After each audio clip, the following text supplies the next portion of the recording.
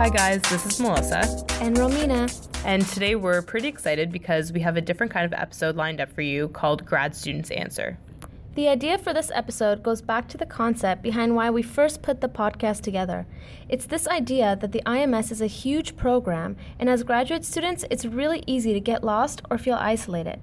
And while it's awesome to hear from scientists in the program and the research, we thought it would be even better to get some insight from the graduate students themselves. On this episode of Raw Talk, we'll be featuring grad students from the IMS who are at various stages in their degrees and who have had diverse experiences that we think you guys are going to find really interesting. So for today's episode, graduate students talked, and we listened. We want to start off by asking everyone what their most valuable lesson in grad school has been. My name is Casey Hemington. I'm in my fourth year of my PhD with the IMS. My supervisor is Dr. Karen Davis over at Toronto Western Hospital Crumble Research Institute. My project looks at brain imaging in people with chronic pain to understand how the brain might be different or work different or perceive pain differently in those people. We use brain imaging techniques like functional magnetic resonance imaging and magnetoencephalography. So I think the most valuable lesson I've learned is that the people that you choose to surround yourself with are really important in grad school. And I know this doesn't apply to every job situation. So there are certain situations in which people can separate, their work life from their personal life or their home life. But in grad school, I think the goal is to be inspired enough and happy such that you're able to do your work, because a lot of your work depends on your ability to think clearly and to be inspired. So I think that going into it, I was lucky because in my lab and in my department, I'm surrounded by a group of amazing people, but I didn't realize how much of an effect, a great effect that has had on my grad school experience until I was a couple years in.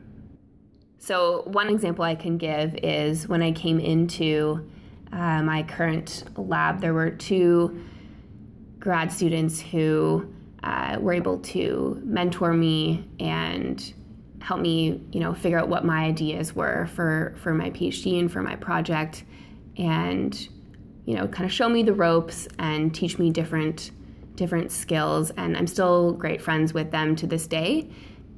And I don't think that I would have had the same experience had it not been for them. Hi everyone, my name is Fidel. I am a second-year master's student.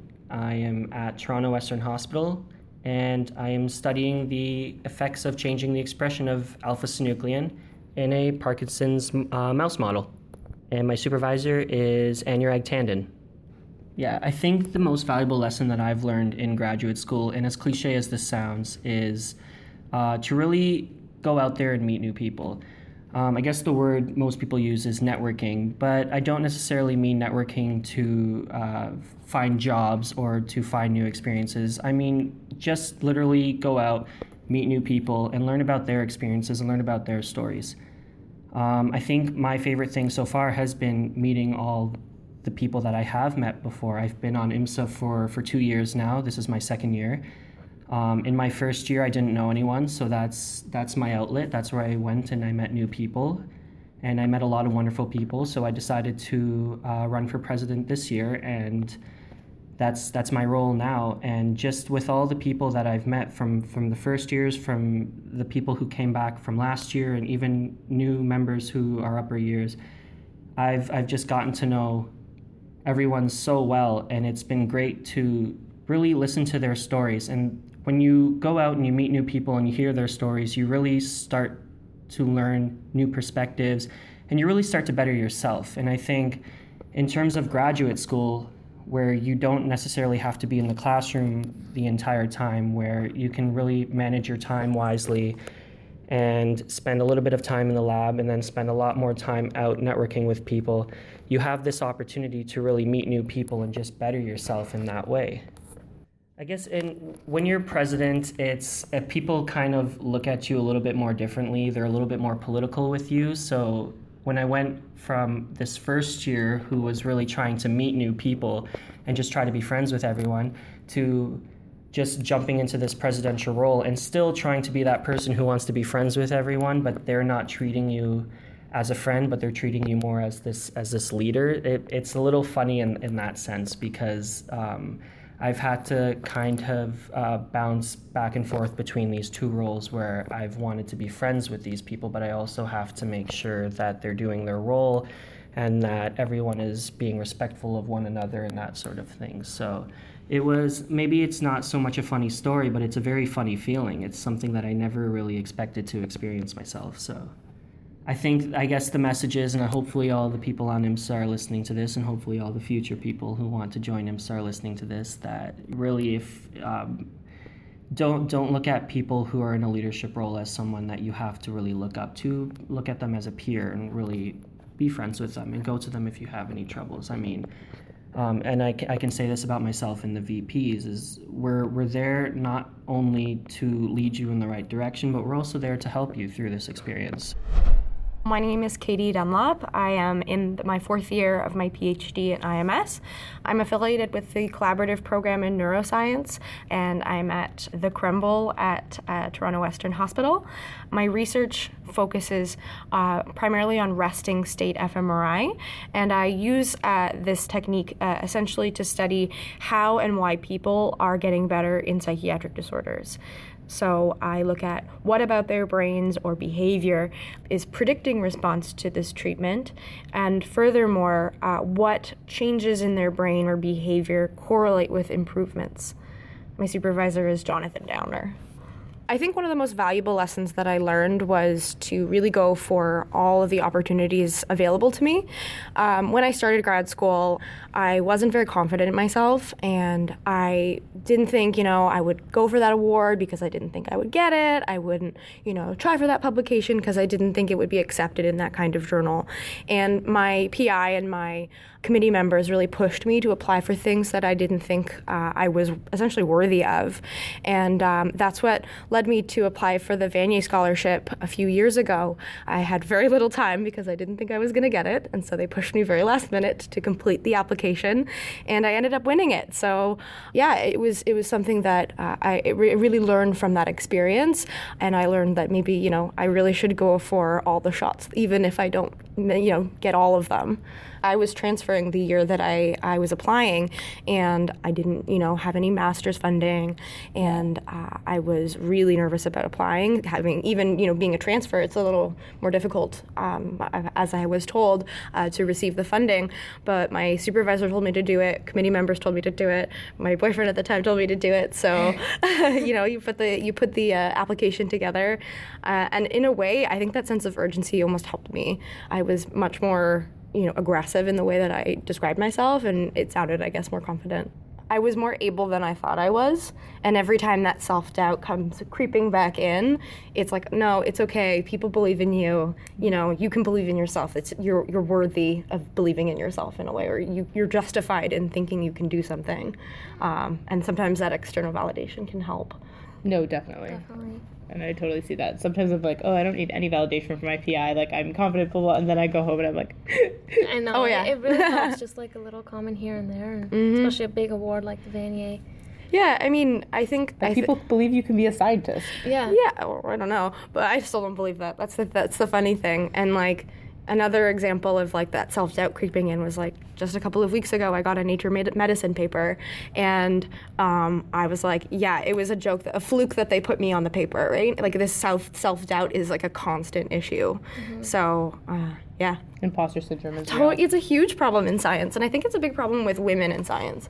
I think across the board, like talking to women within my program or even at conferences, like the adversity that sometimes women put on themselves is daunting and unjustified and unfair. So yeah, for sure. But I think from what I've learned so far, you are your own worst critic. If you can't accept that you have to first accept that you're not the best at anything. Mm-hmm. You have to realize that, you may be better than some people at certain things, but you're not the best. No one's the best. Right. Unless maybe, obviously there's one person, but whatever. Yeah. One person in science in my opinion. You know what I mean? But there's always somebody But there's you have to be humbled by the fact that everyone is working towards the same thing, and if you don't have confidence in yourself, then who will?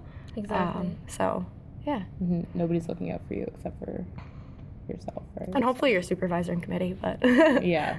But I think, it was a real learning experience because it was so different from undergrad, right? Mm-hmm. So having from like lots of feedback, tests, quizzes, all that kind of stuff, to going to every 6 months, mm-hmm. Was a bit of a surprise and a bit of a shock for me. And so getting that award really sort of put a bit of spring back in my step, so to speak. So, are there any female PIs or somebody on your committee maybe who like kind of inspires you to be like a badass female scientist? I don't know. Like, there's always like we have that kind of. You have your supervisor who's kind of a badass neurosurgeon, right? So there's always some people who you're like, yeah, that's what I want to be like. Oh, well, at Toronto Western, there are tons of inspiring female PIs. On my committee, I have Karen Davis, she's awesome. Who's awesome and very well respected in her field. Other idols are like Mary Pat McAndrews, who attends imaging rounds at the hospital, and she is like so smart. Oh my gosh, it's amazing. And people like Moji Hodai in the neurosurgery lab. I took her neuroimaging course, the IMS imaging, or neuroanatomy course, not neuroimaging course. She's super badass. Like, I remember once in class she was on call and she got a beep on her pager and was like, "Excuse me, I have to go tell someone some very bad news. I'll be right back." I was like, damn. Yeah. So there are a lot of women in the field that I respect, that are close, and mentors of mine, I would say, that are really inspiring. All right, so I'm Marmendia Meester. I'm a student at the Institute of Medical Science from the Netherlands. So I'm currently busy in my second year of PhD, where I work for Princess Margaret Cancer Center on a project where I try to find out whether we can find oxygen-independent pathways of disulfide bond formation. So very basic research, but all for the purpose of course, healing cancer. So besides working on my research, I'm also the marketing associate from the Life Science Career Development Society and a member at large at IMSA, of course. And beside that, I'm also the founder of my own conference. So the most valuable lesson was actually when I first finished my first graduate degree. So there was a master's at Maastricht University in the Netherlands. So throughout grad school, we mostly talked about obtaining any research position, continue on the academic career path. It was only on my graduation day that they invited a couple of former students to present what they're doing at that particular point, and we got introduced to quite a big group of young entrepreneurs, of which a couple were pretty successful. And that was quite a new intake, because I would think that you need an extra or additional degree to do such a thing. But they just kind of gave me an eye-opener, saying that maybe any graduate degree can be very valuable to innovate. And that kind of got that kind of started growing in my head. So although I love research and love academia, I still kind of wondered why the career orientation is so focused on academic research, whereas there are so many other possibilities around. And that's something that I really want to put out there. And actually that's also the reason why now the founder of my own conference called Hit On Conference. It's on the 22nd of February, and we'll be talking all about what's possible with a biomedical medical degree, a graduate degree in the entrepreneur and innovation world, with an emphasis on healthcare technology. So we got some great CEOs from several startups from early stage to later stage to talk about their journey, how they did it, and there's a panel discussion and so much more to show that there is a possibility for biomedical graduate students to enter the world of business. The thing is, although I'm very passionate to make make people more aware about career possibilities. I consider myself a true academic, I guess. So for me personally, I'd love to stay in academia, but I am exploring possibilities outside of it because academic positions are scarce. So you still need to be aware of what you can do outside of the academic box. A couple of things that I've been doing is doing some journalist work, organizing several events.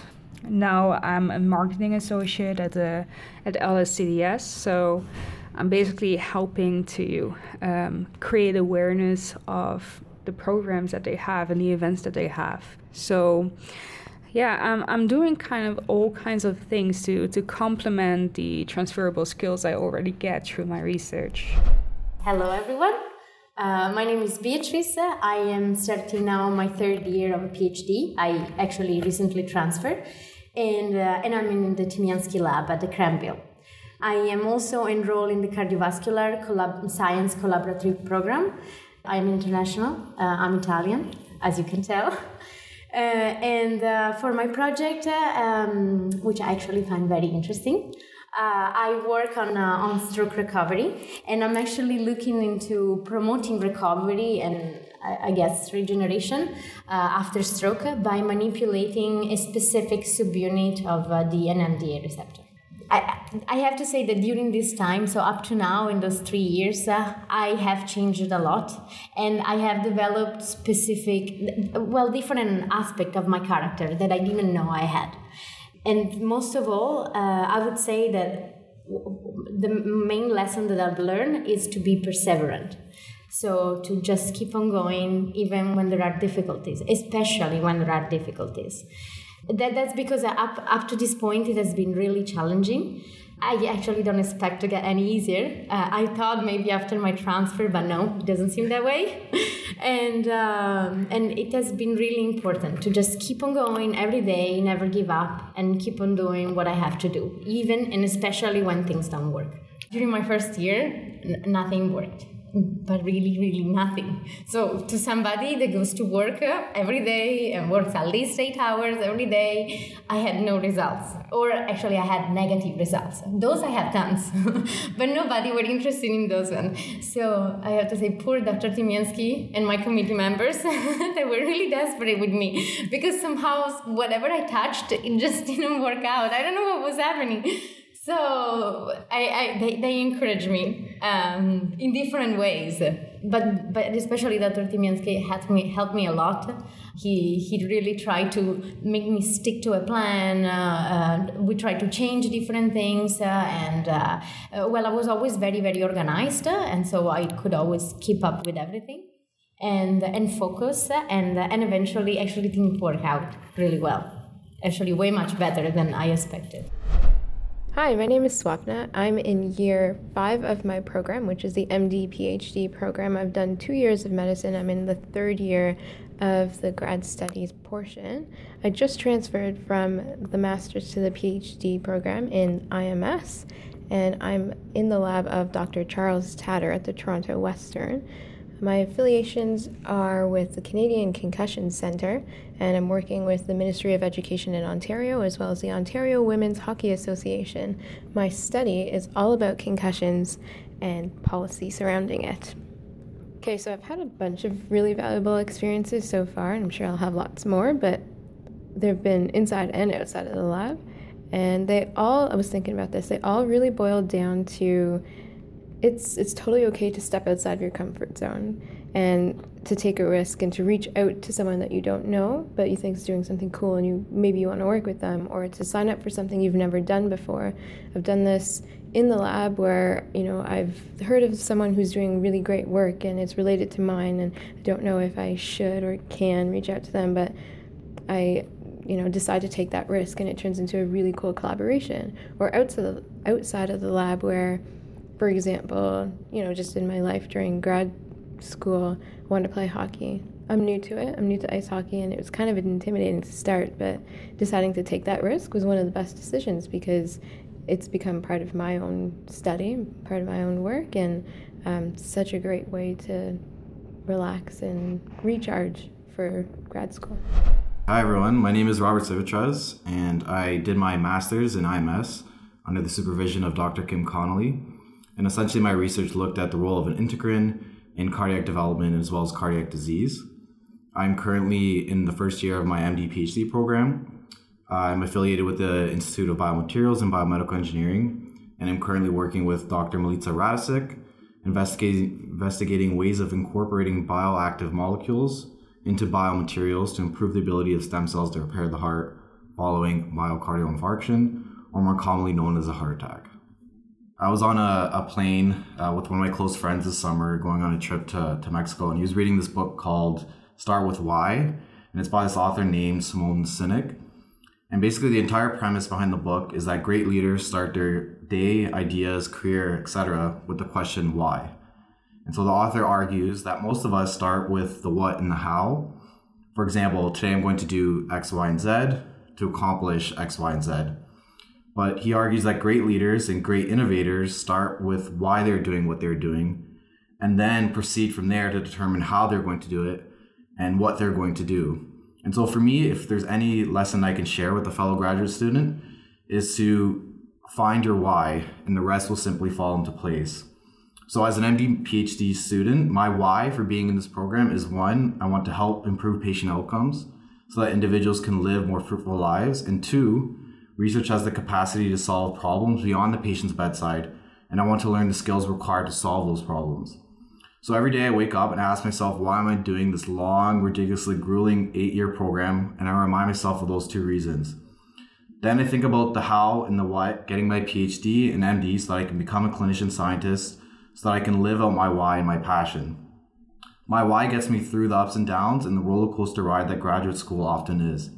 So if I can leave you with anything useful, I'd say find your why and think very thoroughly about it. Because in those dark moments, when nothing seems to be working, when all your experiments are failing, when your supervisor comes to you and is asking, where's the data, or why don't you have it on time, the why is what will get you through it. But if you don't have your why, or it is superficial, or not true to actually who you are, then those crappy moments will add up. And truthfully, there won't be anything enough to pull you out of that dark abyss, and you will feel miserable. So the most valuable lesson I learned is to go out and search deep and find your why and stick to it, and everything will be seamless from there. So we had a lot of really thoughtful and amazing answers for our first question, and we think that they really boil down to a couple of key points. We both really liked Robert's answer, starting with asking yourself why.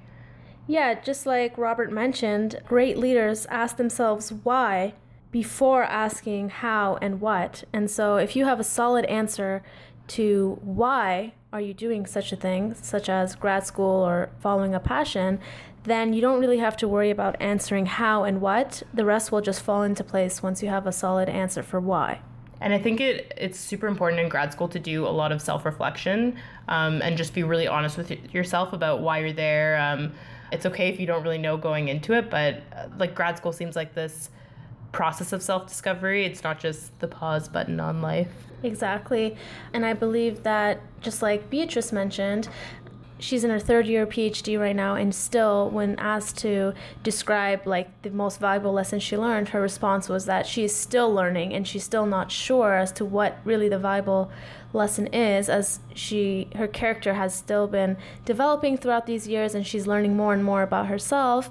And I think that's what grad school is. Aside from doing research and doing all the academic stuff, it's really learning more about yourself and what your passions are and what you're good at and what you're not and what you can work on, for example. For sure. And everyone's key points, I think both of us kind of identified with them in different ways. So even Fidel talking about getting out there and hearing other people's stories, it's not just about like networking and meeting people that'll help you later on in life, or even with your experiments in the lab. At that point, it's about hearing people's stories and kind of knowing that you're not alone. So the whole perseverance thing, like for your entire year, you don't get any results. It's really nice to hear that other people have the same experiences as you. And like a lot of experiments don't work, especially with wet lab work. So having that support and hearing that other people are experiencing the similar things to you in slightly different ways, but still fundamentally the same, is really reassuring.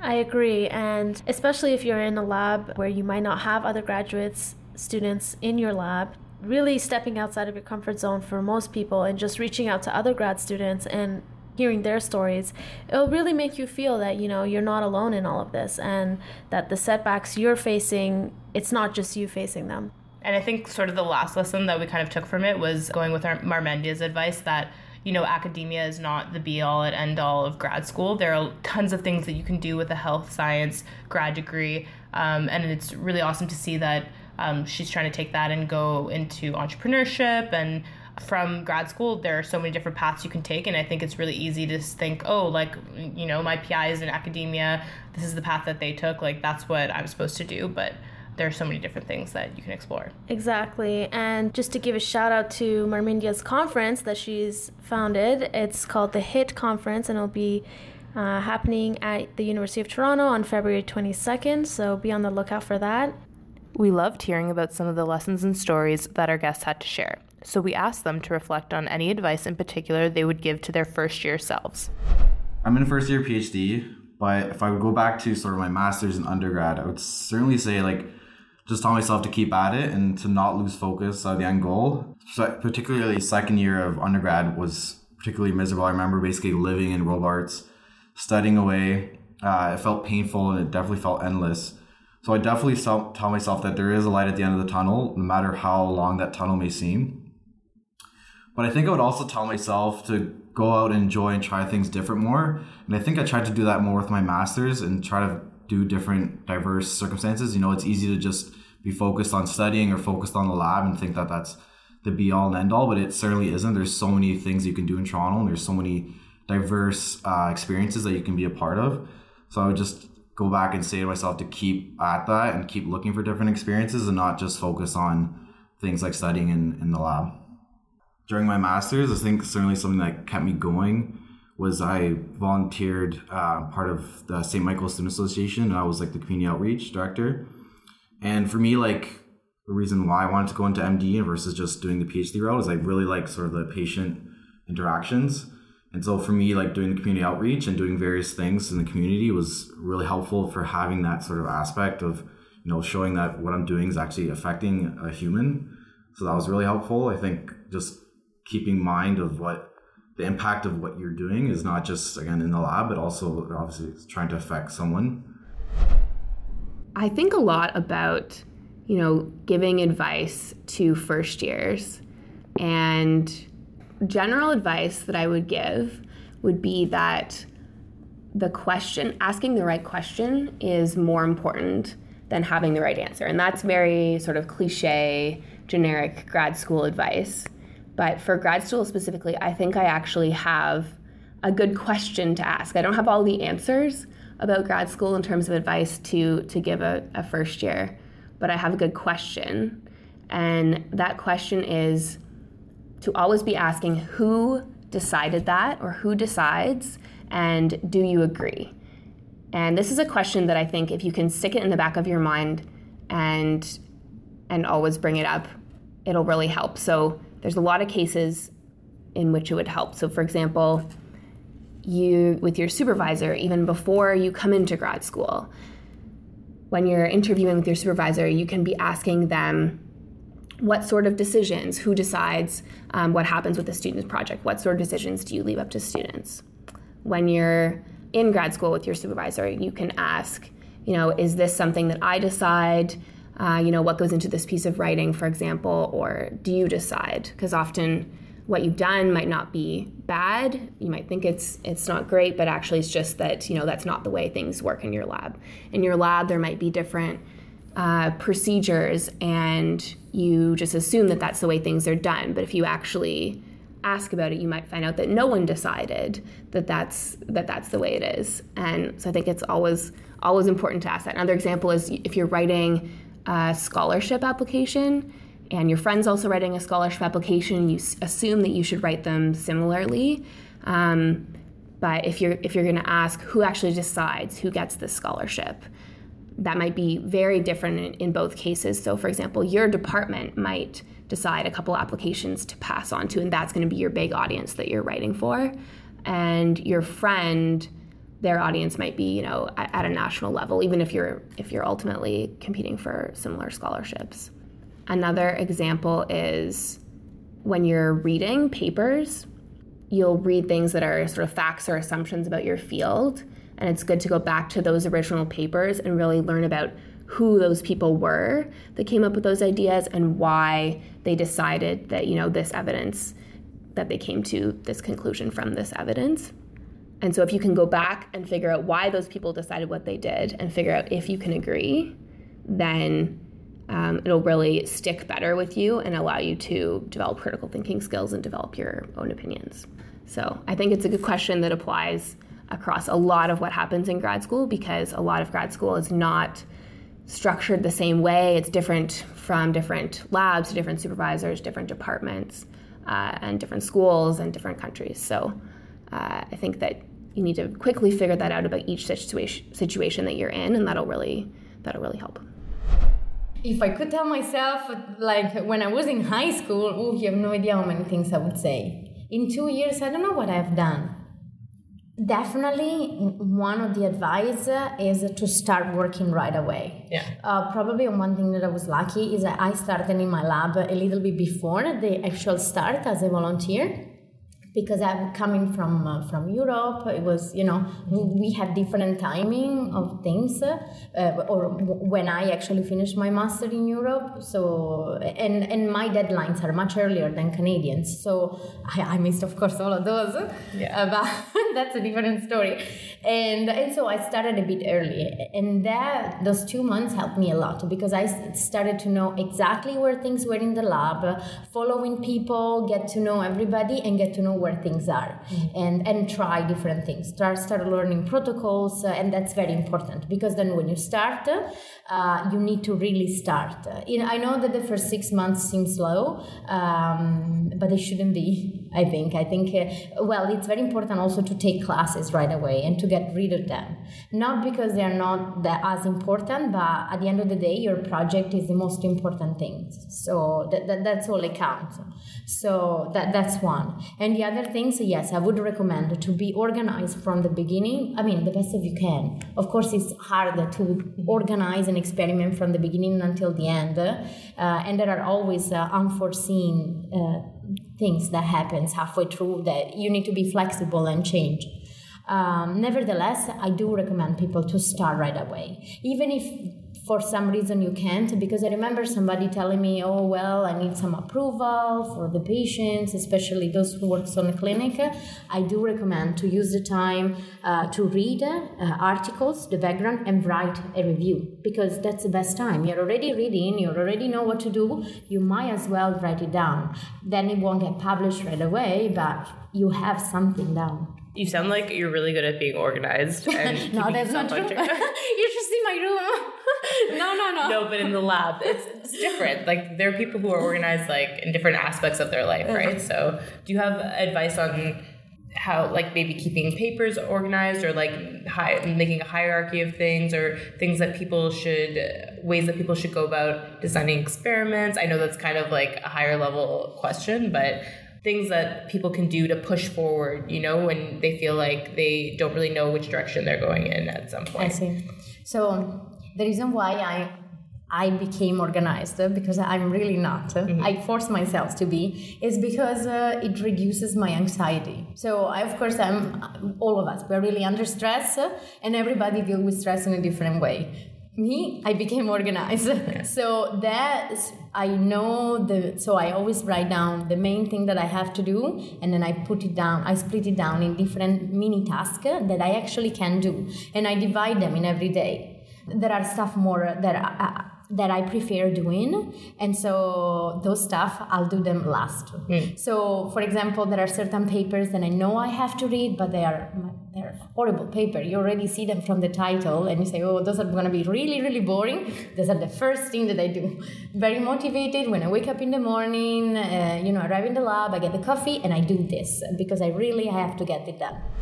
I think I foremost would tell my first year self to realize that you're unique. And I guess that goes for a lot of students. When I first started with even with my undergrad, I was forcing myself to use the very typical learning style, so the cramming and much reading of books, trying to do as much as assignments, but I always found that I took so much longer to understand the material because I was using these typical learning styles. But actually along the way, I found out that every single person has different qualities and different types of learning styles. So what I would tell myself far most is to find out what works and to start using that and not try to limit yourself to that what's been told to you what's the best way, because there is no one way. I actually love doodling, and it might sound a little bit strange when you're reading research articles, but I find that if I try to visualize what I'm reading, it makes it easier to memorize and to understand, because you're actually seeing what you're reading instead of just seeing all of those words without any meaning at that point. So you could do that by basically redrawing a blot, but you could also start drawing out every single discovery that you see in the results and try to basically get a whole diagram of how everything connects. And then you basically look back at the whole picture that you just drew of the research paper, and you can see the entire context of it. And I find it very, very helpful. I think, and as simple as it sounds, it's so difficult in graduate school to time manage. And that is something that I would have told myself in first year. It's that, I mean, I came out of undergrad and I was great at managing my time, but grad school is a whole different ballgame. And I would honestly say that time management is probably one skill that everyone has to develop, especially if you're not spending all of your time in the lab. Like myself, who was joining IMSA, and as someone who actually went out to every single IMSA event last year, it's super important to manage your time in terms of doing your lab work and consistently reading papers, because that is extremely important, not only for yourself to learn your own field, because information is always coming out, but also to prepare yourself for meetings, for committee meetings, especially for your defense, that sort of thing, for writing your thesis. So at least when the time comes for writing your thesis, or the time comes for these meetings, you know where all the information is, you've done the work, and you're an expert in your field. So I think the most important thing that I would have told myself was to manage my time and to consistently be reading papers and consistently giving a certain amount of time for each activity every day, rather than giving loads of time at one point to, say, lab work, and then giving a little bit more time the next week to IMSA-related activities. I would say balance that out, manage your time, otherwise it could come back and haunt you later on in the year. So that is definitely something I wish I was doing in my first year. Definitely better at that now. And it wasn't even my first year, honestly. It was more like the first 6 or 7 months where I was committing time to one activity more so than another in a week or a month. And then I realized about halfway through my first year that needed to change, and that's when everything started to go uphill for me. First year me would really benefit from being told to ask more questions. This is totally my time and everyone's time to learn and grow, and to ask questions about, what others are doing, to share what you're doing, to have that conversation flowing, because you never know what can come out of a conversation. If you're asking and talking about experiences, about expectations, you get a better idea of what's expected of you, but also what you can do and what's possible in grad school. And through the last 3 years, I started asking more and more questions, found really cool courses that I would not have found out about otherwise, and ended up in really, really neat collaborations with people that I would not have really connected with if I didn't start a conversation with somebody. To end off on a lighter note, let's see what our guests' favorite memories from grad school are.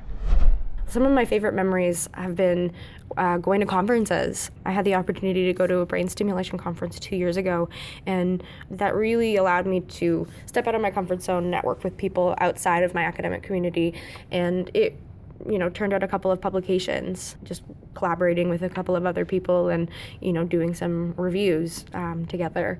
And so Going to conferences has always been a really positive memory for me. It's a really exciting thing. And of course, publishing. I know there's nothing that beats that butterflies in your stomach feeling that you get when you feel like you have something that's worth publishing and telling other people. And I think that feeling is worth pursuing, I guess, in academia. It's something I'm very passionate about. Do you have any advice, maybe sort of students who don't have that like first author peer-reviewed publication yet, or even any publication, or any no review thing? So one thing I like to think about is starting with a review. You're going to have to do a literature review anyway as a part of your thesis. You might as well turn that into something that you can publish. That literature review is going to be exhaustive, so you might as well kill two birds with one stone, so to speak. Those birds being your thesis and a review article, which you can be first author on. And in terms of when you go to conferences and how you mentioned you met people and collaborated with them, did you instigate that yourself, or was it through your PI? Or I feel like it's through the PI often, but also, at poster sessions or oral sessions if you're presenting, just striking a conversation with somebody. And again, the confidence thing is a theme throughout through my degree. And so feeling okay enough to go and talk to someone, even if it's someone that you've read their work and you find like they're, you get intimidated a little, they're always willing to work with other people. You shouldn't be ashamed, even if it doesn't output anything fruitful, but if it's always worth trying. Like I'm trying to say throughout this whole thing, it's like you miss all of the sort of shots shots you don't take, exactly. So I think that's a really important thing. It's taking risks, even if they don't pay off, especially this young in your career, right? If you're thinking academia, you've got to put yourself out there. Definitely the coolest moment was when I first started out. I had access to human left ventricular samples, and I was required to just analyze the levels of this particular protein that we thought was going to be upregulated in disease. So we thought it has this role in sort of fibrosis, which is like sort of scar tissue development in the heart. And so the first Western blot, I just remember like in the dark developmental room and then taking out the film and then going and looking at the results and just being like so excited that the results actually fit with our hypothesis. So that was really cool. In my PhD, my definite favorite moment so far has been growing stem cells into cardiac cells and actually looking under the dish and seeing them beat. And it's just like probably the most fascinating things you can see. Certainly like you work so hard like learning how to differentiate cells, and like it's like a 3-week process and you're just waiting for them to grow, and it's so cool to actually see them actually like rhythmically beating on a dish. And I thought that was just like really amazing. And I just like would never imagine, like for example in high school, thinking that one day I would like grow a stem cell into a heart cell and like actually see it on your dish. So I just think like it's like super cool, and obviously regenerative medicine has so much potential now that you never would have thought of before. I went to a conference in Berlin, and I was talking to a couple of different stakeholders. One was a clinician and one was a parent of a child who had a concussion. And we were talking about some of my work, and I work on policy on concussion in Ontario and beyond. And, we were talking about the work. I had presented some of the research that I'd done, and this is where I began to learn that, even right now, my work is having an impact because the policy that's in place and some of the preliminary work that we've published has made an impact for these parents and the clinician, and they were so appreciative that someone was doing something about this issue, which was having a huge impact in their lives and the lives of their children. So seeing that our work was already having an impact, and the impact that it could possibly have in the future also, was really humbling and inspiring for me to continue down this path. The second one that I'll talk about, there's so many. So in one of my first or second year in grad school, so I'm on IMSA, which is the Institute of Medical Science Student Association. We had multiple projects and events where we would build the grad community, which I think is such an important thing for us to do, because sometimes grad school can be isolating. And one of the things we did was a project for CAMH, for their Darkness to Light event. And it was really great because what we did was spend the entire night dancing across downtown Toronto ending up at Queen's Quay at the sunrise and participating in the event that way, but also building a bond between grad students through the night and carrying that forward through the years to follow. And that was such a transformative experience because we were doing something for this cause that all of us believed in so strongly together and creating that bond that lasts to now and to many years from now. So that was a great experience. So far, the entire experience that I'm having here at U of T and with IMS, I guess specifically, is that I'm just having a really great time with everything. I feel that my peers, but also my professors and faculty are very much connected with each other. And I'm enjoying that all the way. And I'm enjoying a lot of passionate people, which is just great. It's very motivating. So it's hard to really say, like, this particular moment is the thing. But for me, I guess that moment is the moment that I set foot on Canadian ground to pursue my PhD studies. That's awesome. Yeah. So you like Toronto so far? Yes, I do. I'm very much in love. But actually, one of my friends found it funny that when I traveled back to Toronto after the holidays, I put a message on Facebook saying that I'm happy that I'm going back home. And my friend said, "That's so funny that you now consider Toronto your home." But it's really become that way. Most of my favorite memories have been celebrations with people, so graduation celebrations in particular. A number of my friends have graduated, and it's always been this really happy time to celebrate their accomplishments. And one sort of celebration stands out in particular in my mind, and that's when a friend of mine in my lab graduated about 2 years ago. And my supervisor, she's amazing, she always has this party for graduating PhD students at her house. I got to meet all of my friend's family, and all of the senior scientists that had worked with her throughout her PhD were there, and all of her committee members were there, and all of us as her friends and lab mates. And it was just a really happy moment, and people gave speeches that really articulated, you know, the impact that her PhD had, because often I think it's easy to lose sight of why you're doing what you're doing. And this really kind of brought everything together and made me realize the impact that her work had had and how appreciative everybody was. And it also really made me reflect on, you know, what it would mean to get to this point, and gave me something to aspire to and a goal to aspire to. In my first year, I ran for, and I really want to say 8 positions, give or take a few. And that was a lot of fun for me.